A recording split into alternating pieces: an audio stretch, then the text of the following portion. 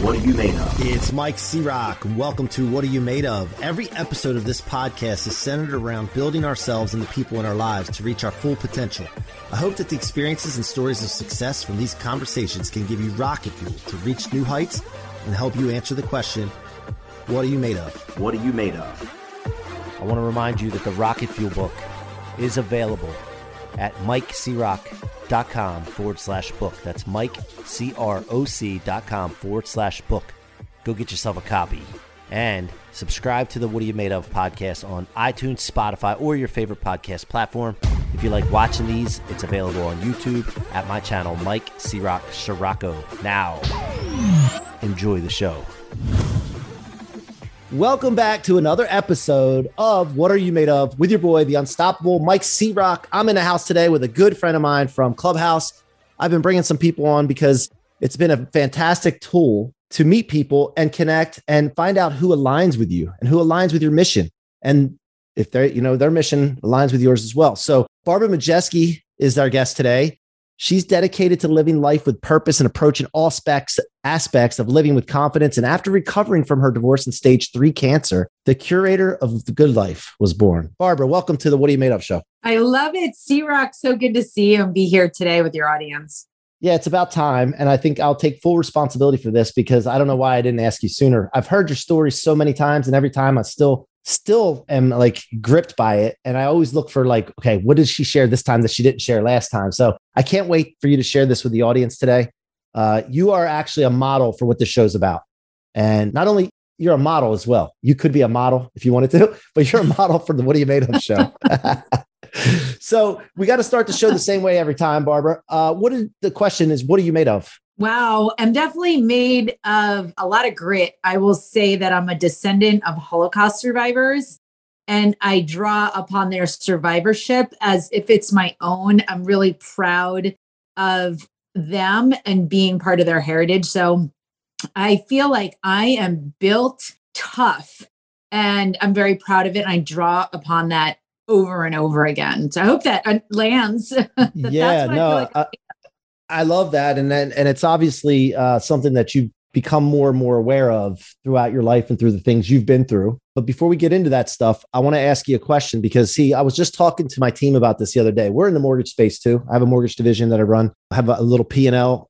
I say little, but it's pretty big under a master company called Nations Lending. And in this environment right now, inventory's lower, rates are going up. People's income is not where it used to be over the last couple of years because we had the greatest years ever. And I'm talking to them about the difficulties you're going through and the challenges you're facing, but then also to reflect on your ancestors. And you just mentioned this, like thinking about what they went through and thinking about the fact that some of them survived, some of them didn't, but the ones that survived and had us, our parents, our grandparents, what have you, they survived a lot more difficult time, I think, than what we have access to now. So when you spoke that, right now about your ancestors, like that just resonated with me with the message that I was sharing with my team. And we talk about performance a lot. And part of performance is reflecting in the past and understanding that we're all so worried about surviving. We're also worried about, but we're going to survive anyway. Look what happened in the past. So can you speak to that a little bit about how you've reflected on that for the things that you've gone through? Absolutely. I feel that it needs to be said that tough times don't last and tough people do. And everything is cyclical. So everything is going to go full thing. There's going to be really great times and there's going to be some challenging times, and everything has a way of working its way back. But if you get emotional during the highs and you think it's just going to crank all the time, you are going to crash hard. And if you think in the lows, it's never going to get better, you are going to be, it's like, you're going to manifest your own destiny. So you've got to really steady your pace, steady your emotional cadence, and really understand that tough times don't last, but how we handle the tough times is all we can do. We can only handle how we respond to them, not necessarily a lot of extrinsic factors. And when we take inventory of what we can control, we can make better decisions, as opposed to like being on our heels and not forward thinking. The matter is just really taking authority over the situation that we're in. And when I say take authority over your own emotional response to extrinsic factor. And yes, interest rates are going up, inventory is low. It's like, where's the real estate market going? But you have to take all this in and make your best decisions. And you're never going to be 100% all the time. You've just got to act from your highest state of consciousness at that moment and not come from a fear-based, emotionally charged track. Like that, you'll make all the wrong decisions in that track. Yeah. And we're going to get into that higher state of consciousness and manifestation in a second, because I heard you the other day, I think it was yesterday, talking about that you figured that out. I think I've been experiencing some massive results from that recently. So we'll get into that in a second. So I want to hear your story. I want to share your story to the audience. I've heard it. And when you're doing this, I want you to kind of, if you could, reflect on the thoughts that went through your head as you were going through there. Because when we go through tough times, we do sometimes, it creeps in that, oh man, this is the end, or this is it. And in your case with stage 3 cancer, you could have been going through that, of course, but even in business, people feel that way. And they're like, what if we go broke? And what if we have to do this? And all these thoughts start going through their head. So if you could kind of speak to that a little bit as you're going through it. So tell us your story though, like where did you grow up and what was it like being a kid? So I grew up, I'm one of 2 sets of twins, which everyone's like, wow, back in the 70s. I didn't know that. Yes. I have a twin brother. I was an only child for 4 minutes. It was amazing. But twins run in our family. My mother is a triplet. And I have 3 kids. God gives, you can handle. And he was like, one at a time, and a big age difference. But we also have a genetic condition known as Fragile X, which my younger brother inherited. And he has, it's a form of neurological impairment, much like Down syndrome. But growing up, the second set of twins, I'm the first, the second, were like my baby dolls. I was like, they brought home these dolls for me to play at the hospital. What was the age difference between the twins? 3 years. Almost. Okay. We're April, they're May, 3 years, all Tauruses. So I grew up with 3 brothers, and Steven I always took care of him. And when there's a real takeaway here, because 2 things that have like hit me hard recently. So in 7th, 8th grade, my parents lost everything. The wheels completely fell off, and all 4 of us had to be separated all across the United States. Half of us moved in with my uncle in California, and the half were in New Jersey with my mother and her cousin. Now, I was with the team out in California, and at one point, all 4 of us were out there with my dad and my uncle living in a studio apartment. There's a fold-out couch, 1 bathroom, 5 dudes, and this girl. And I'm going into 8th grade. It is a terrible time. And it's just and I just remember like, Dad, where do we go from here? And he said to me, he goes, listen, why don't you draw your dream house and also draw architectural plans of how you would lay out the rooms and start dreaming really big, because that's what we're going to do. We're out in California. You come out to California to land gold. And so I drew this giant brick house with a circular driveway, and I drew 4 bedrooms. I'm one of 4 kids, and I drew 4 bedrooms, each with adjoining Jack and Jill bathrooms. I think I must have saw it at somebody's house or something, and I thought it was the coolest thing. And so flash forward this week, it hit me. I live in a brick house with a circular driveway, and all 4 kids' bathrooms have Jack and Jill adjoining bathrooms. All their bedrooms. I'm like, oh my God. And now I always talk about the power of the pen and how magical it is. Like, you got to get the first step from dreams into manifestation is writing things down. But back to California when the wheels are falling off. So it's crazy town out there. And we kept getting shuffled around, the 4 of us, right? And at one point I'm out there with those 2, blah, blah, blah, blah. But the configuration that's never separated is me and my brother with special needs, Steven. And we're there about 1.5 years, and I'm heading into 9th grade now. And I don't want to do high school in California. I'm like, this sucks. I do not want to live out here. I'm a Jersey girl. I don't belong here. I want to go back and live in New Jersey. And so I told my dad, we get to LAX, and I'm taking Steven with me because we're a package deal. Like, I would never leave Steven. Steven would never leave me. Mm-hmm. Well, C-Rock, he wants nothing to do with my shenanigans. And he is like literally just like a full on. Who Steven was? Steven won nothing. He was like having a meltdown of the century. We're at LAX and he is like flat out on the floor of LAX on the carpet. This is why I don't need a vaccine because, he was on the guard. I was horrible. And I'm like, oh my God. So we're trying to get him through the airport to get to the gate. He's like, he was trying to be a movie star. He wasn't cool with that leaving LA. He won Academy Awards. I mean, it was so bad. So we get to the gate, the plane boards, and my dad pulls me aside. He goes, Barbara, he's not going to get on the plane. You have to board this plane. And the flight attendant comes over and she's like, you two are the last to board. We are leaving with or without you. And I was in such terror because my dad's like, I'll stay with him. And I was like, no, Stephen comes with me. My dad's like, last I checked, I'm the father. And I'm like, no, I'll take care of Stephen. So I get on the floor on LAX again, no inoculations needed for the rest of my life on the floor. And I'm like, Stephen, I cannot leave you. I cannot leave you. I'll take care of you. I'll make sure that you're okay. Please follow me onto this plane.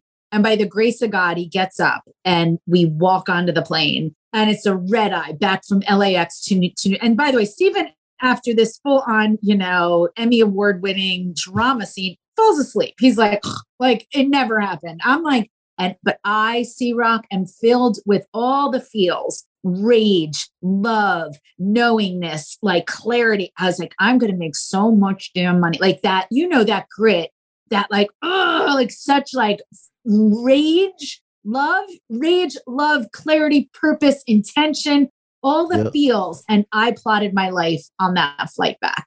I said I was going to make so much damn money and I would never fail him. I was like, I'm going to take care of you. I'm going to take care of you. We'll never live like this again. And it was like, I plotted my life and I understood what I had to do. Like I understood the assignment. I'm like, I am assigned to take care of Stephen. And that's what has led me and continues to be my moral compass north of just knowing. And it's been C-Rock. It has helped me. It's the greatest gift I've been ever given. It's given me no quit, no backdoor. Like at any time I've always had to figure it out. Like it wasn't like I had a choice to make money or not. And people like, oh, I want to be successful. I want to save the world. I wanted to make money. Like I want to be raw and really unadulterated about my intentions when I got out into the workforce. I was like, I have to make money. I have to make sick, ridiculous money. And I don't know how, but I need to learn how to make money. And that's really my story. I think I've been very blessed to have had such a driving purpose that it's led me time and time again to opportunities and people that have helped me really build a great net worth. And I've been able to give back and advocate for him. And that's kind of where you're meeting me today. I'm a massive manifester is what I am. Yeah, there's got to be something in us that's seated really deep for us to drive like you do and like I do. And that was it for you. And when did you start making money? Like good money? How old were you? So you know what, C-Rock, everyone has it in them. And I think that sometimes we get in our own way. Everyone is made of massive potential. And it's not the darkness that scares us. It's the light that shines within us that we know is so obscenely powerful. But narratives and false limiting beliefs have really derailed so many people. Everyone I meet is so uniquely gifted and talented, but plagued with insecurity that inhibits them from truly living out their massive potential. And so to answer your question, because I wanted to tap in that, yeah. I've never met anyone that isn't of massive potential. I just haven't. Everybody wows me. I'm like, wow, that's damn impressive in their own dharma, their own unique, amazing gifts. Mm-hmm. And when I got out of college, $30,000 in debt because I was checking the box, go to college, get a good job, make money. Like that whole bullshit narrative, I was hook, line, and sinker. Go to college, get a job, make money. Then I started interviewing and I was getting offered jobs and it was like, you can make $35,000 a year. And if you do well, you can get a $5,000 bonus. And I'm like, what? I'm like, So what if I outwork everyone? Like, how can I make more money? I was like, that's not enough. Like, I was like, how do I, and nobody was going to offer me any more money unless I was commission based. You want to make money, you have to sing for your supper. Like, that's where the money was. Go where the money is. If you want to be somebody's employee and you want a job and you want to get paid, I didn't want to get paid. I wanted to make money. And there is a huge difference that I started learning very, very quickly. Anyway, I ended up in a direct sales company that was a startup. And the key to getting into a good startup is, number one, it had a great bones. Like, the concept was smart. I was like, this makes sense. That was number one. Number two, it had tremendous upward mobility because it was a mess. Whereas other people looked at the fact that we were working out of warehouses and we were like flying by the seat of our pants. We were working obscene hours and we were like all driving. I was driving my grandmother's Grand Prix. Like, I mean, we were all just, and everyone else was like, this is shady. And I was like, no, this is not shady. This is opportunity, because other people saw the lack of glamour in our office space. I saw opportunity. And it's like that story of the two salesmen that go to the island and they're shoe salesmen. And the first guy calls back and he's like, nobody wears shoes on this island. I'm heading home. And the second guy calls back and he's like, oh my God, nobody wears shoes on that. Like, yeah. Sell out the place. So, that's entrepreneur. That's a true entrepreneur of seeing the pain point and being like, no, that's actually opportunity in disguise. So, and the other thing is that with getting in the right startup is I was with the right people. I was with people that were broke as a joke. That's not the point. The point was they had vision and they had high character. And character isn't something that is talked about. Character is something that is actionable.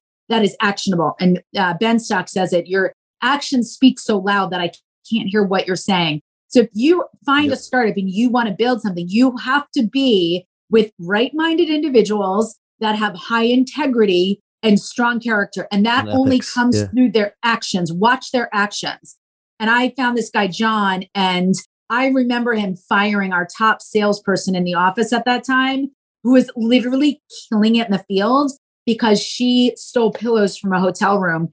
And I was like, oh my God, you just fired the top salesperson. He goes, I am not hiring salespeople. I'm building an empire, and I cannot build empires with people that lack moral integrity. And that was when I was like, oh, I'm with the right bunch of yahoos. And we're all a bunch of yahoos. We're not yahoos no more. What were you selling? We went business to business selling telecom. The phones had just been deregulated. AT&T was trying to get a little more. So we were representing AT&T. It wasn't a reseller or anything like that. We were actually representing AT&T, trying to get their piece of the pie. That company's huge now, by the way. And so not AT&T, the sales company. And then so you started. Let me have a drink too. Coffee with Barbara. L'chaim, yes. Coffee Talk, wasn't that a show? Coffee Talk. So then you started making money and you started crushing it. And then how did you get out of that business? And how did you know it was time to get out of that business? So I did not initially start making money. My first year tax returns read either $12,000 or $14,000. It was so bad. And my boyfriend at the time laughed at me. And he was like, you work 12, 14 hours a day, 6 days a week. You have no health insurance. You have no reimbursement for cars. When I would go train people in the field, I had to split my profits, and every day was zero, straight commission, cold call sales. He had laughed for like too long. And I was like really hurt. And I still remember that feeling of like, I don't have to do this. I can go get a real job, because everyone's telling me to get a real job, benefits and salary. But the truth is, anytime I wanted to pull away, I had this like, no, it's not, do not leave this. I don't know. I have these small things, C-Rock, and everybody has it. Do you know that we're the only species that when we sense danger, we don't initially respond? And the best example is a woman getting onto an elevator. If she senses danger, if she feels she's going to insult somebody or hurt somebody's feelings, she'll get on anyway. And it's like we just dismiss. But that's all I can say is when everyone else was quitting, I just was like, I think this has bones. This has bones. So ultimately the vision, which made sense to me, was like, if we can prove to AT&T that we can bring them better customers than telemarketing, junk mail, radio, TV, billboards, because we went business to business, targeting small business owners, and they only paid us per customer acquisition. Like the logic, I love this company. Like the logic spoke to me. I was like, oh my God, they don't have to cover. It just makes sense. I won't go into it because then I'm going to sell you on like being a distributor. Anyway. Yeah. I'm not in a market right now. Yeah. So the thought was, and what stuck to my ribs was the vision made sense. And I could be part of that growth. I was like, I can help develop this. And it was like, if not only can we expand in the space of deregulation of phone service, but energy was deregulating, gas, electric. Then we started getting like internet companies were like, will you go door to door and pitch this? I did a trash company once where we went door to door, literally residential door to door representing. I would be like, hey, I'm here to talk trash. So, but the concept was if I could learn the fundamentals of door to door sales, but then teach it and scale sales teams, I could scale sales teams. Like the logic was there. Yeah. Now, a lot of people are like, oh my God, that's so smart. But who's willing to go door to door? Very few people. This girl was like, I'll do anything for a short period of time. I will grind it out and I did that. And then I taught people where I think when I switched gears and I started to do exceptionally well is I stopped caring about my success.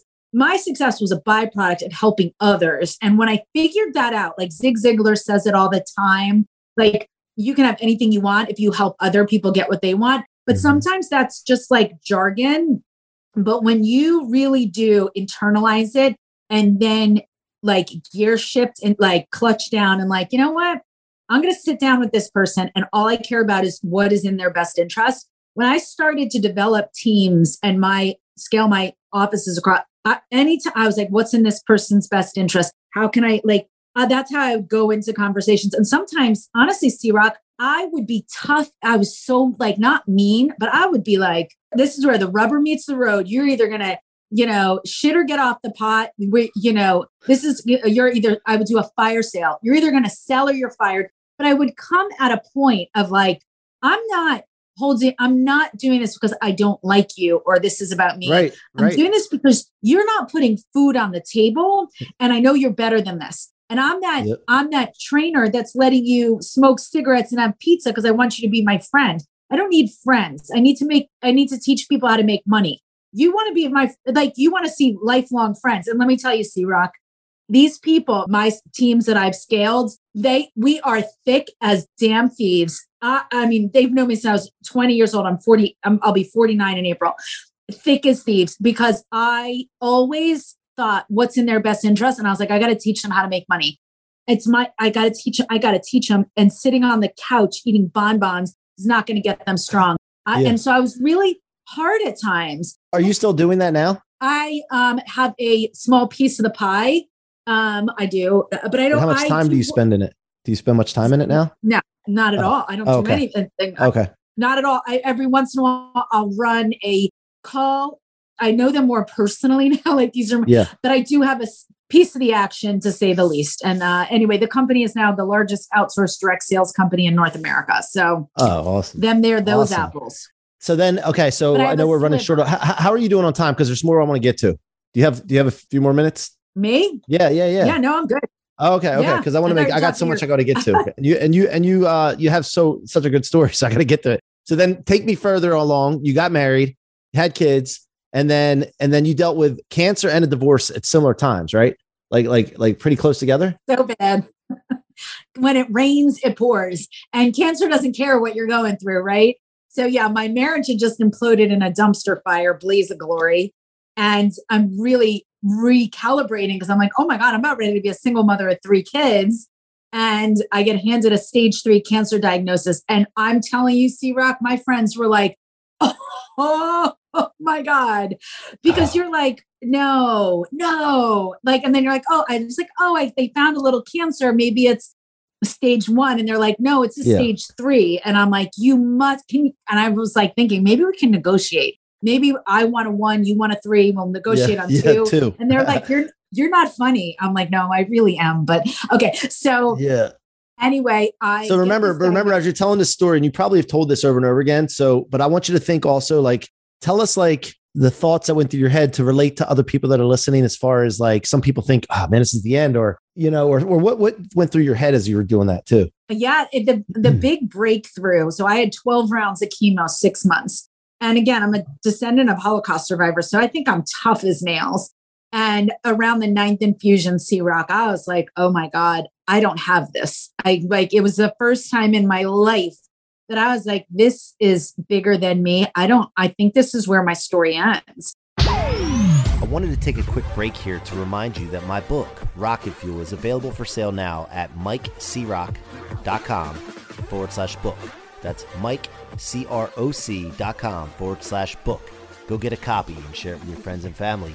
It will change lives, guys. I will not let you down. Now back to the show. And I was like 42 years old. My story ends right here. And I took inventory of all the things I was really proud of, but I also took inventory of all the things that I'd left on the table, the things that I'd left undone. You know, whether like for television, I was like, I always wanted to be in TV. Why did I never do that?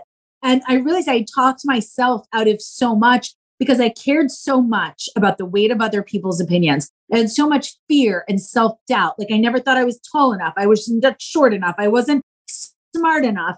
And I was always never enough. And I remember making a vow, I'm like, if I get to the other side of this, crime scene, I will never play small again. I will never let the voices of fear, self-doubt, or the weight of other people's opinions dictate how I'm going to live my life. I'm going to leave it all out on the field. I'm leaving this world on damn empty. I'm never playing small again. And when I did get to the other side of cancer, I was like, all right, Babs, you're a woman of your word. What does it mean? Like, where are you going with this? And I was like, I'm leaving it. Hold on.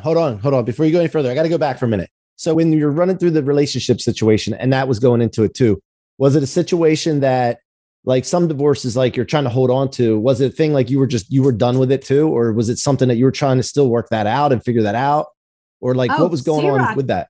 I went from chemotherapy to marriage therapy. So you guys were trying to work it out too while you were going through that. Okay. Oh, for sure. Yeah. Well, I didn't know if it was like, again, I have no idea. So don't, take offense to this, but no, he did something or whatever. And you're just like, no, I'm done.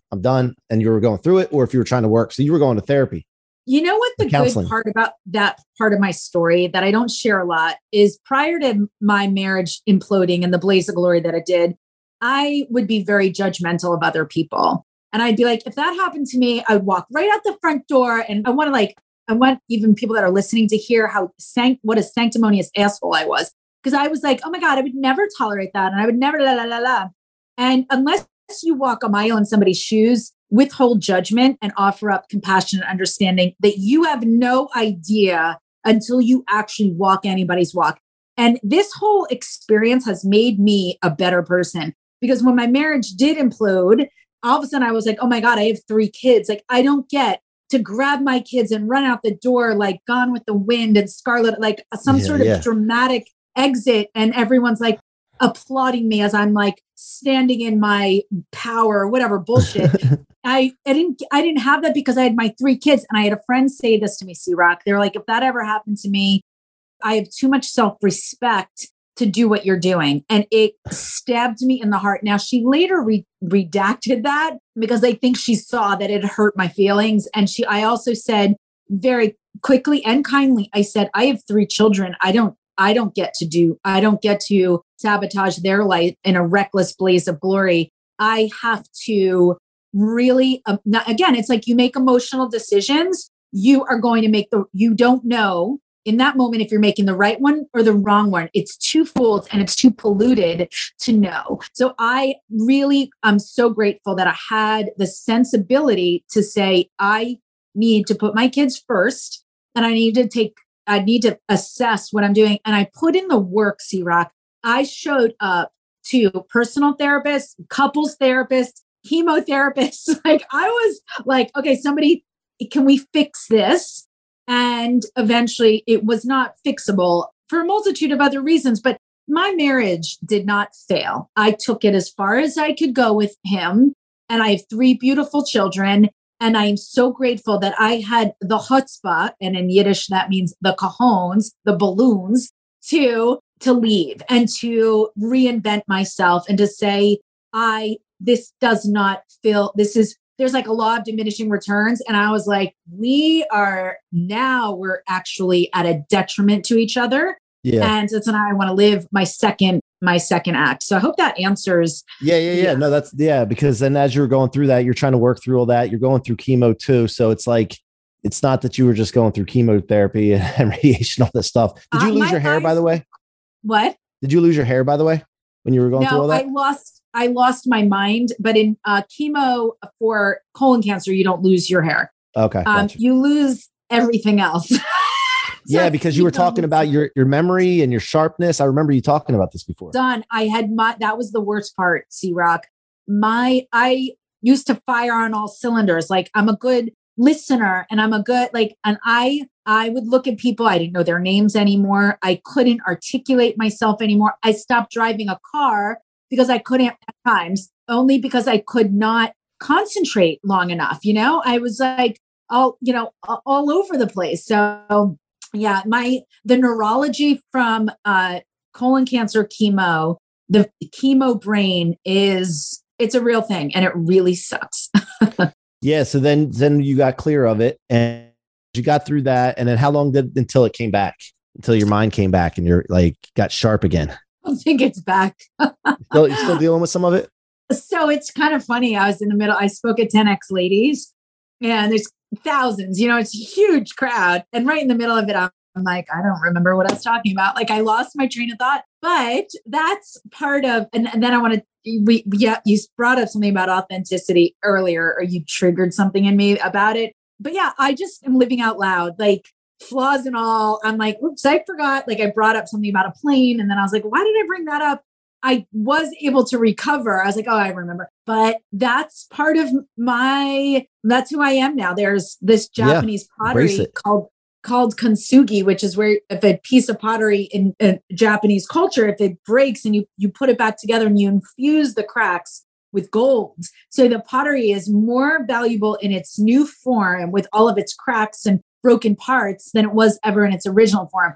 And that is how I feel that we all are. We're actually we are a higher expression of ourselves because we can serve humanity better because of the things that we've went through. And just like I was saying about when my marriage imploded and I looked back on the sanctimonious pre-self that would judge others, it allowed me to have more clarity of mind that do not just, suspend judgment of others, suspend it, replace it with a compassionate understanding that everyone's battling something you know nothing about. And that has been one of the most powerful transformations for me, because when you judge others, it is strictly a reflection on how you judge yourself. And you are putting up massive blocks of abundance in your face and in your energy path. And when you melt away, just because you're like, I'm no longer going to judge others, I'm going to replace it with compassion and kindness and a knowingness that I don't know what they're dealing with. Man, like things, you know why? Because you see everyone as an ally, as opposed to like, they're not good enough, or they're too good for me, or they're not, like all of a sudden you look at communities and relationships with an abundance mindset of like, how can we like work together or grow together or just laugh together or whatever. I am such a better person because the universe dished me out something that I deserved. Like not that I deserved anything, but it's I'm a wake-up call kind of. Yeah. Oh, I'm a different person, and I feel like I'm a better version of me because of all the crap that I went through. So I don't look at anything as like, oh, I'm a victim. I'm not a victim. Well, but Barb, do you think that people realize that they're judgmental? And I think it's great that you brought this up in case they're not, and they can become aware. And self-awareness is huge, right? In developing. So I think I say this all the time. And if you guys should go to my webinars, because I talk about this at my webinars start here. You need to do a checkup from the neck up. That conversation that you have with yourself, it's been said, is the most important conversation that you have each and every single day. But until you actually hear the crap that you running on loop in your head and how it is really sabotaging you, you cannot fix something until you know it's broken. But we, with all good intentions, our caregivers, our loved ones, do embed in our subconscious mind bullshit that is so defeatist and unserving and useless. And I hear it all the time when people just get to know me and I stop them. I'm like, no. Like, don't, your thoughts become things. Like, let's change the narrative and let's make you the victor of your story, that the hero, everyone's on a hero's journey. But are you telling it that you realize what kind of hero you are? Do you realize what you've overcome? Do you realize how fucking amazing you are? Yeah. Like, look what you have overcome and where you're at today. You're a baller. And I think too many times we're not geared to remind ourselves how unbelievable we are. And that's what I like doing, is helping. Were you just talking about in general, or were you talking to me? I'm just kidding with you. You said you're a baller. I'm like, oh no, wait. Oh yeah, I am.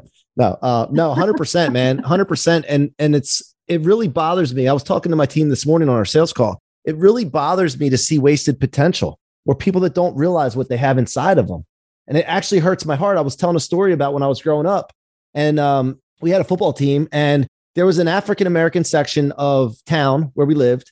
And all these kids would, like, we would play like Little League with them when we were smaller. But as we got to high school, none of them played football with us. And they had, oh my gosh, like the athletic ability. Like, and so I was telling the story this morning as a kid, how it used to hurt my heart. I don't know why or where it came from, but I used to, not so that we could win, but I really cared about these kids that could have they could have made millions. They could have had their college paid for.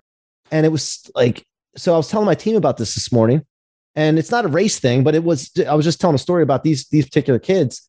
And man, like, it really hurts me to see that, And so anyway, getting on to the next thing with this. Can I say this? Yeah. I want to say this. You cannot bring up a person that doesn't want to be brought up. That is not something that I made up. I read that last week, and it is so true. You can't want it more for somebody else than they want it for themselves. And I will say, I was on in a clubhouse room, and Angel, one of the top moderators in there, made this comment, and it landed with me. She goes, wealthy people, successful people think differently. They talk differently. They say different things.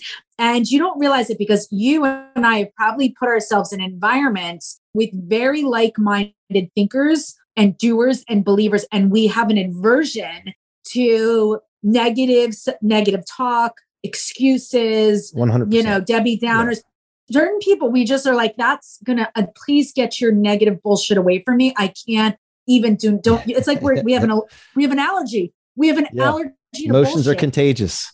Yeah, I'm like, you're like, I love when somebody's around me and they're like, I want oceanfront property. I'm like, I do too. Let's do it. Jet. I want a jet. Yeah. And I want to be around those people of like, they don't, and we again, a checkup from the neck up. If somebody's talking about private aviation, are you like, oh, must be nice. Oh, look at them. They're just bragging again. Or that's the must be nice. No, we call that the must be nice crowd. We have a name for that. It's the must be nice crowd. Yeah. Must be nice. And it is actually, it is very nice. It is. But a lot of people have this. Why don't you transcend jealousy by choosing curiosity? Choose to be curious. Be like, all right, tell me more. If you find yourself irritable and bitchy and all the things, why don't you just stop yourself, do that little checkup from the neck up, stop yourself and just say, okay, tell me more, hotshot. I want to know how you're going to do it, or how you did it, or why you did it. I want to know more. And then you're opening up yourself to possibly be influenced in a very positive trajectory. But man, people can be like, oh, must be nice. I'm like, I had friends that poo-pooed all my crazy. that's what I want to talk about next. Like you went to get follow your dream into TV and television. And then there was the messages that you received. And one in particular, I remember you talking about. Do you want to tell that story? So you mean the mean email? Yeah. Cause this is what my book's about. Like I don't get pissed. I just store it in my tank, man. And I'll show you, son of a bitch. Like, that's just what I think about it. But yeah, tell that story. this is good because I realized that nothing is put in your path to break you unless you let it break you. It is there to build you. So I launched my second career in television. I've never been in TV, and I had to overcome this one thought, like this terrible cassette that I had to eject out of my brain, because I was like, well, what are people going to think and what are people going to say? Because I knew by getting into TV, I had to start at the lowest end. Yeah. Because I'd never done it. And I remember saying to myself, oh my God, what are people going to think? But thank God in my breakthrough in chemo, I had said, I'm never going to let the weight of I do not care what other people are going to say or what they're going to think. It's so empowering. I was like, oh, I don't care. I'd rather be a coffee runner for a 25-year-old producer than not know what it's like to be in TV. I decided I would rather take a no, this isn't a field for you, then I'll never know. So anyway, so I'm rebuilding my career. I get booked on the Today Show, Inside Edition, Nick Cannon. I'm all over the place. Things are going well. Pandemic hits, right? Wheels fall off for all of us. I have to transition in like everyone else. Whoa, hold on. For the time so I can understand the timeline of this. So back in 2020, when did you start trying to get on TV? What year was that? Like roughly 2017. Diagnosed 2015, chemo 2016, 2017. Okay. So and then what were you doing? What were you doing when you got into TV? Well, I was a stay-at-home mom. I had launched sales teams. No. I mean, like when you got into TV, what was your role when you got into it? And then when you got on the Today Show, like what was your role? I immediately got into lifestyle and entertainment. Like my producer was like, you would be great to do lifestyle and entertainment. I'm like, whatever you need me to do. I'm like, if you need me to, and I remember saying this, I'm like, if you need me to go to the bowels of New Jersey and talk about a sewer fire, something, I will do it. I showed up with a do whatever it takes mentality. Yeah. And I learned that in sales of like, I am in it to win it. I will roll up my sleeves. I will clean bathrooms. I'll fry the fries in the fryer. I am not afraid to start, but I know I'm not, hold on. Sorry. Right. I'm not afraid. I'm not going to be stuck there. And I did put this on silence, but anyway, so I got into lifestyle and entertainment and so I was doing that from home. I'm doing like stay-at-home tchotchkes and whatever through the pandemic. And I'm also going through a divorce. I'm in a mandatory lockdown by the legal system is like, you are in lockdown with your future ex-husband and your 3 kids, one roof. Mind you, he has an estate down the street with his girlfriend and her baby. And it was like the worst of the worst. Like, so it was so bad. C-Rock, I was like, is this a nightmare? Am I actually, but it's not a nightmare because what you choose to focus on, you choose to focus on. Yeah. But look, I can see like when you're going through that and you have a neighborhood and you have the people that like, man, we're in Ocean City here. There's things that happen here like that. And, I've been married 19 years. My wife and I, we've been, luckily great marriage, but we've had our ups and downs back in the day. Yeah. Right. But for anybody else to pay attention to that and care about that, like they should only support you if they really care about you. But I understand what you're saying. It's like, it was like not an e-movie, but like a soap opera, like something like stepped in right into like a soap opera drama. But I had a roof over my head. I had clean food. I had like a lot I have to be grateful for. But in the middle of this crime scene that I'm dealing with, which we're all dealing with, I'm homeschooling 3 kids, right? I get this email and I'm trying to like support small businesses and I'm just trying to keep myself relevant while we're all working from home and we're not allowed in the television studios. I'm going through a divorce and all of this. And I got an email and it was so mean. It's actually so mean that I posted it. I mean, it's been a year and a half or maybe 2 years, but it's been 2 years since I got it. But I posted on my Instagram reels with music because it's so bad. But they cut me to the chase. Like they were like, the subject line reads, Barbara, stop embarrassing yourself. Your second act silliness. And it goes to town on what an imbecile I'm making of myself.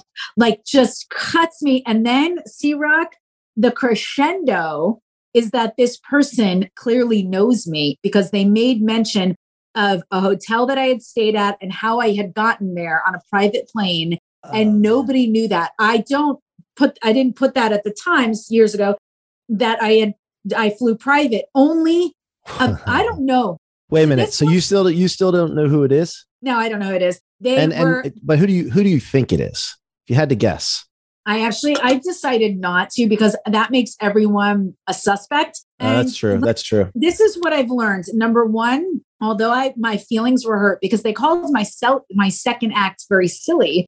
And now every time I do something like speak at 10X Ladies, I'm like, how silly is my act right now? Yeah. Or if I go on like Nick Cannon, I'm like, I'm just being silly up here, just living my best damn life.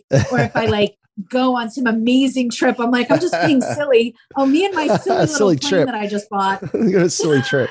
I love it. No, look, I've dealt with this stuff too, and I can relate. And when I started my podcast, all my friends, the guys at the golf club, the country club, a bunch of them, my best friends, my business partners would make comments and digs right to my face. And, at first it hurts, right? At first it hurts like, you believe this? Then I realized it's just a reflection of themselves. And second of all, 100%. if I can harness this energy that's coming here, I can be unstoppable. And then that's what I did. And now, like, when I get that, I just know, okay, I need to push more out. And so, I've been through that as well. But it wasn't necessarily anonymous, but it was actually like right to my face, And so I'm with you. I love it. I want more of it. I feel more for me in the experience, because it doesn't stop, it's like building a muscle. Like, in order to have a really good muscle of intestinal fortitude, resilience, perseverance, you have to build those muscles. You can't buy it at Barnes and Noble.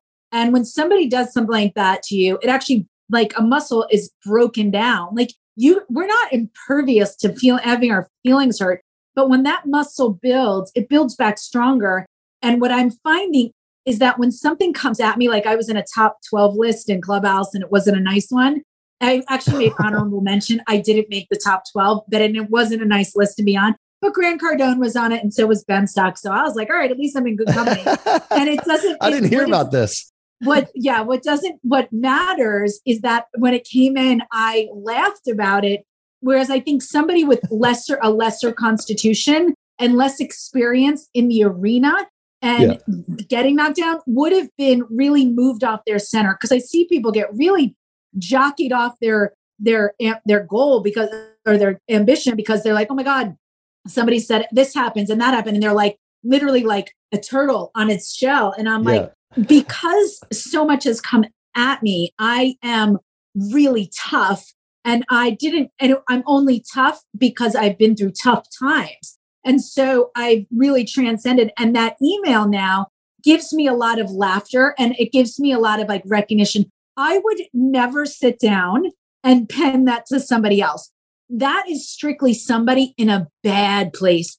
People in good places do not waste their time stalking people on the internet and then cutting them down and being like, all your friends don't have the heart to tell you that you're embarrassing yourself. I'm like, really? Because friends would actually approach me with constructive feedback. And I'll get new friends. Like, and you know what? I'm good. But C-Rock, I look at that. I'm like, I keep going, and I keep getting knocked down here and there, but I know where I'm going and I know what I'm doing. And let me just put a little bow on this entire conversation. When I was in my chemo and I was bumping up against that 9th infusion, and I didn't just take inventory of everything I left on the table. I also took inventory of all the things that I had done. I'd put myself through college. I had built a sales company in my 20s. I had taken over as my brother's legal guardian. I have launched philanthropy initiatives that have given me humanitarian awards. I have done so many things that I thought, this is what my kids will know about me. And I was really proud of. Legacy. Here's what I will take from this. The legacy that I left all hinged on this. I wanted to quit everything that I ever started. I wanted to quit working my way through college. I wanted to quit that sales company. I wanted to quit everything I'd ever done that I was really, really proud of. And the reason I didn't quit is if I quit, I kept saying, I'll never be able to take care of my brother, Steven. I will never be able to provide for him if I don't figure this shit out. And in that moment, I said, thank God I was always taking care of Steven, because I would have quit everything. But in that very same thought, I was like, oh my God, it was never me taking care of Stephen. It was always Stephen who took care of me.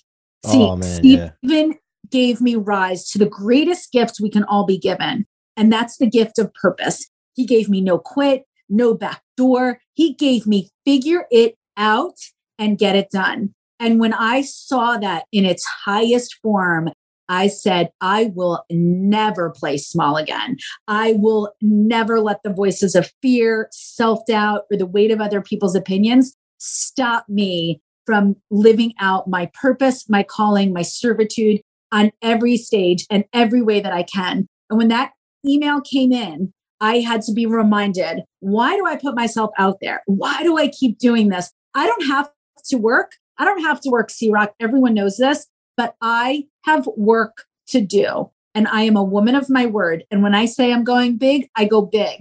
And ultimately, as my profile escalates and I get to keep moving the needle, I can use my voice to speak for those who can't speak for themselves and help others see that they are of massive purpose and massive potential. Yeah. And I am unstoppable. So if you ask me what I'm made of, that's what I'm made of. Love it. I love it. So look, to wind this down, what's the vision for the future? World domination. I'm looking to grow a multi-million-dollar Barbara Majeski brand that is all about helping others get out of their own way, live their best damn life, not wait till they're confronted with their own mortality, and be a real estate mogul and leave a true legacy of living life with purpose, style, and adventure. Love it. Love it. What can the audience get engaged with you on? What do you have going on right now? Where can they reach you? It's Barbara Majeski. You can find, just Google me. I'm all over the place. But most importantly, I'm launching a summer series right now, and I am helping people stay committed to their goals. I'm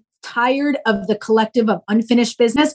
I am showing people through my coaching program that you can finish what you start by breaking things down to non-negotiables. It is a limited series. It's on right now. And I am telling you, C-Rock, it is on fire. So if anybody's interested, they can go and slide into my DMs, DM me summer, because it's all about what we do now, predicates how we're going into summer. And it is beast mode. Awesome. And we're killing it. Do you have a link or just DM you on Instagram? It's Barbara Majeski /summer. Okay. All right, guys, if you need it and you can't find her, just hit me up. I'll make sure we find Barb. Because I know how to, I'm seeing her every day on Clubhouse and talking to her every day pretty much. And I love Clubhouse. That's the funny thing too. It's like, we don't realize this, but where else have we ever been besides a job and our families where we hang out with the same people every single day? It's just crazy, or nighttime, or, different types of rooms. It's just wild. But listen, Barb, I want to thank you for being here. I want to thank you for sharing and being vulnerable. And you're always transparent and vulnerable to help other people. And I know from what you just said, I know we'll be working together on some kind of project, something in the future. And that's what I'm very good at. I'm very good at seeing the future. And I'll talk to you more about that as we get offline. So thank you very much for being here, Barb. And thank you all, the audience, for being here, supporting the What Are You Made Of podcast, your boy C-Rock, and everything that I'm into. Keep coming back. Go subscribe on your favorite podcast platform. Or if you'd like to watch these, you can go to YouTube at Mike C-Rock Scirocco. Until next time, be unstoppable. Thank you so much for tuning in to another episode of What Are You Made Of? Be sure to check my website out at themikecrock.com, themikecrock with no K.com, and let us know how we can help you or your business reach its full potential. Feel free to leave a review or follow me on social media, Facebook, Instagram, LinkedIn, and YouTube at Mike C-Rock Scirocco. Again, thank you for joining me, and see you guys on the next episode. I want to remind you that the Rocket Fuel book is available at my website, MikeCrock.com/book. That's MikeCroc.com/book. Go get yourself a copy. Thank you so much for your support and your listenership. It means the world to me.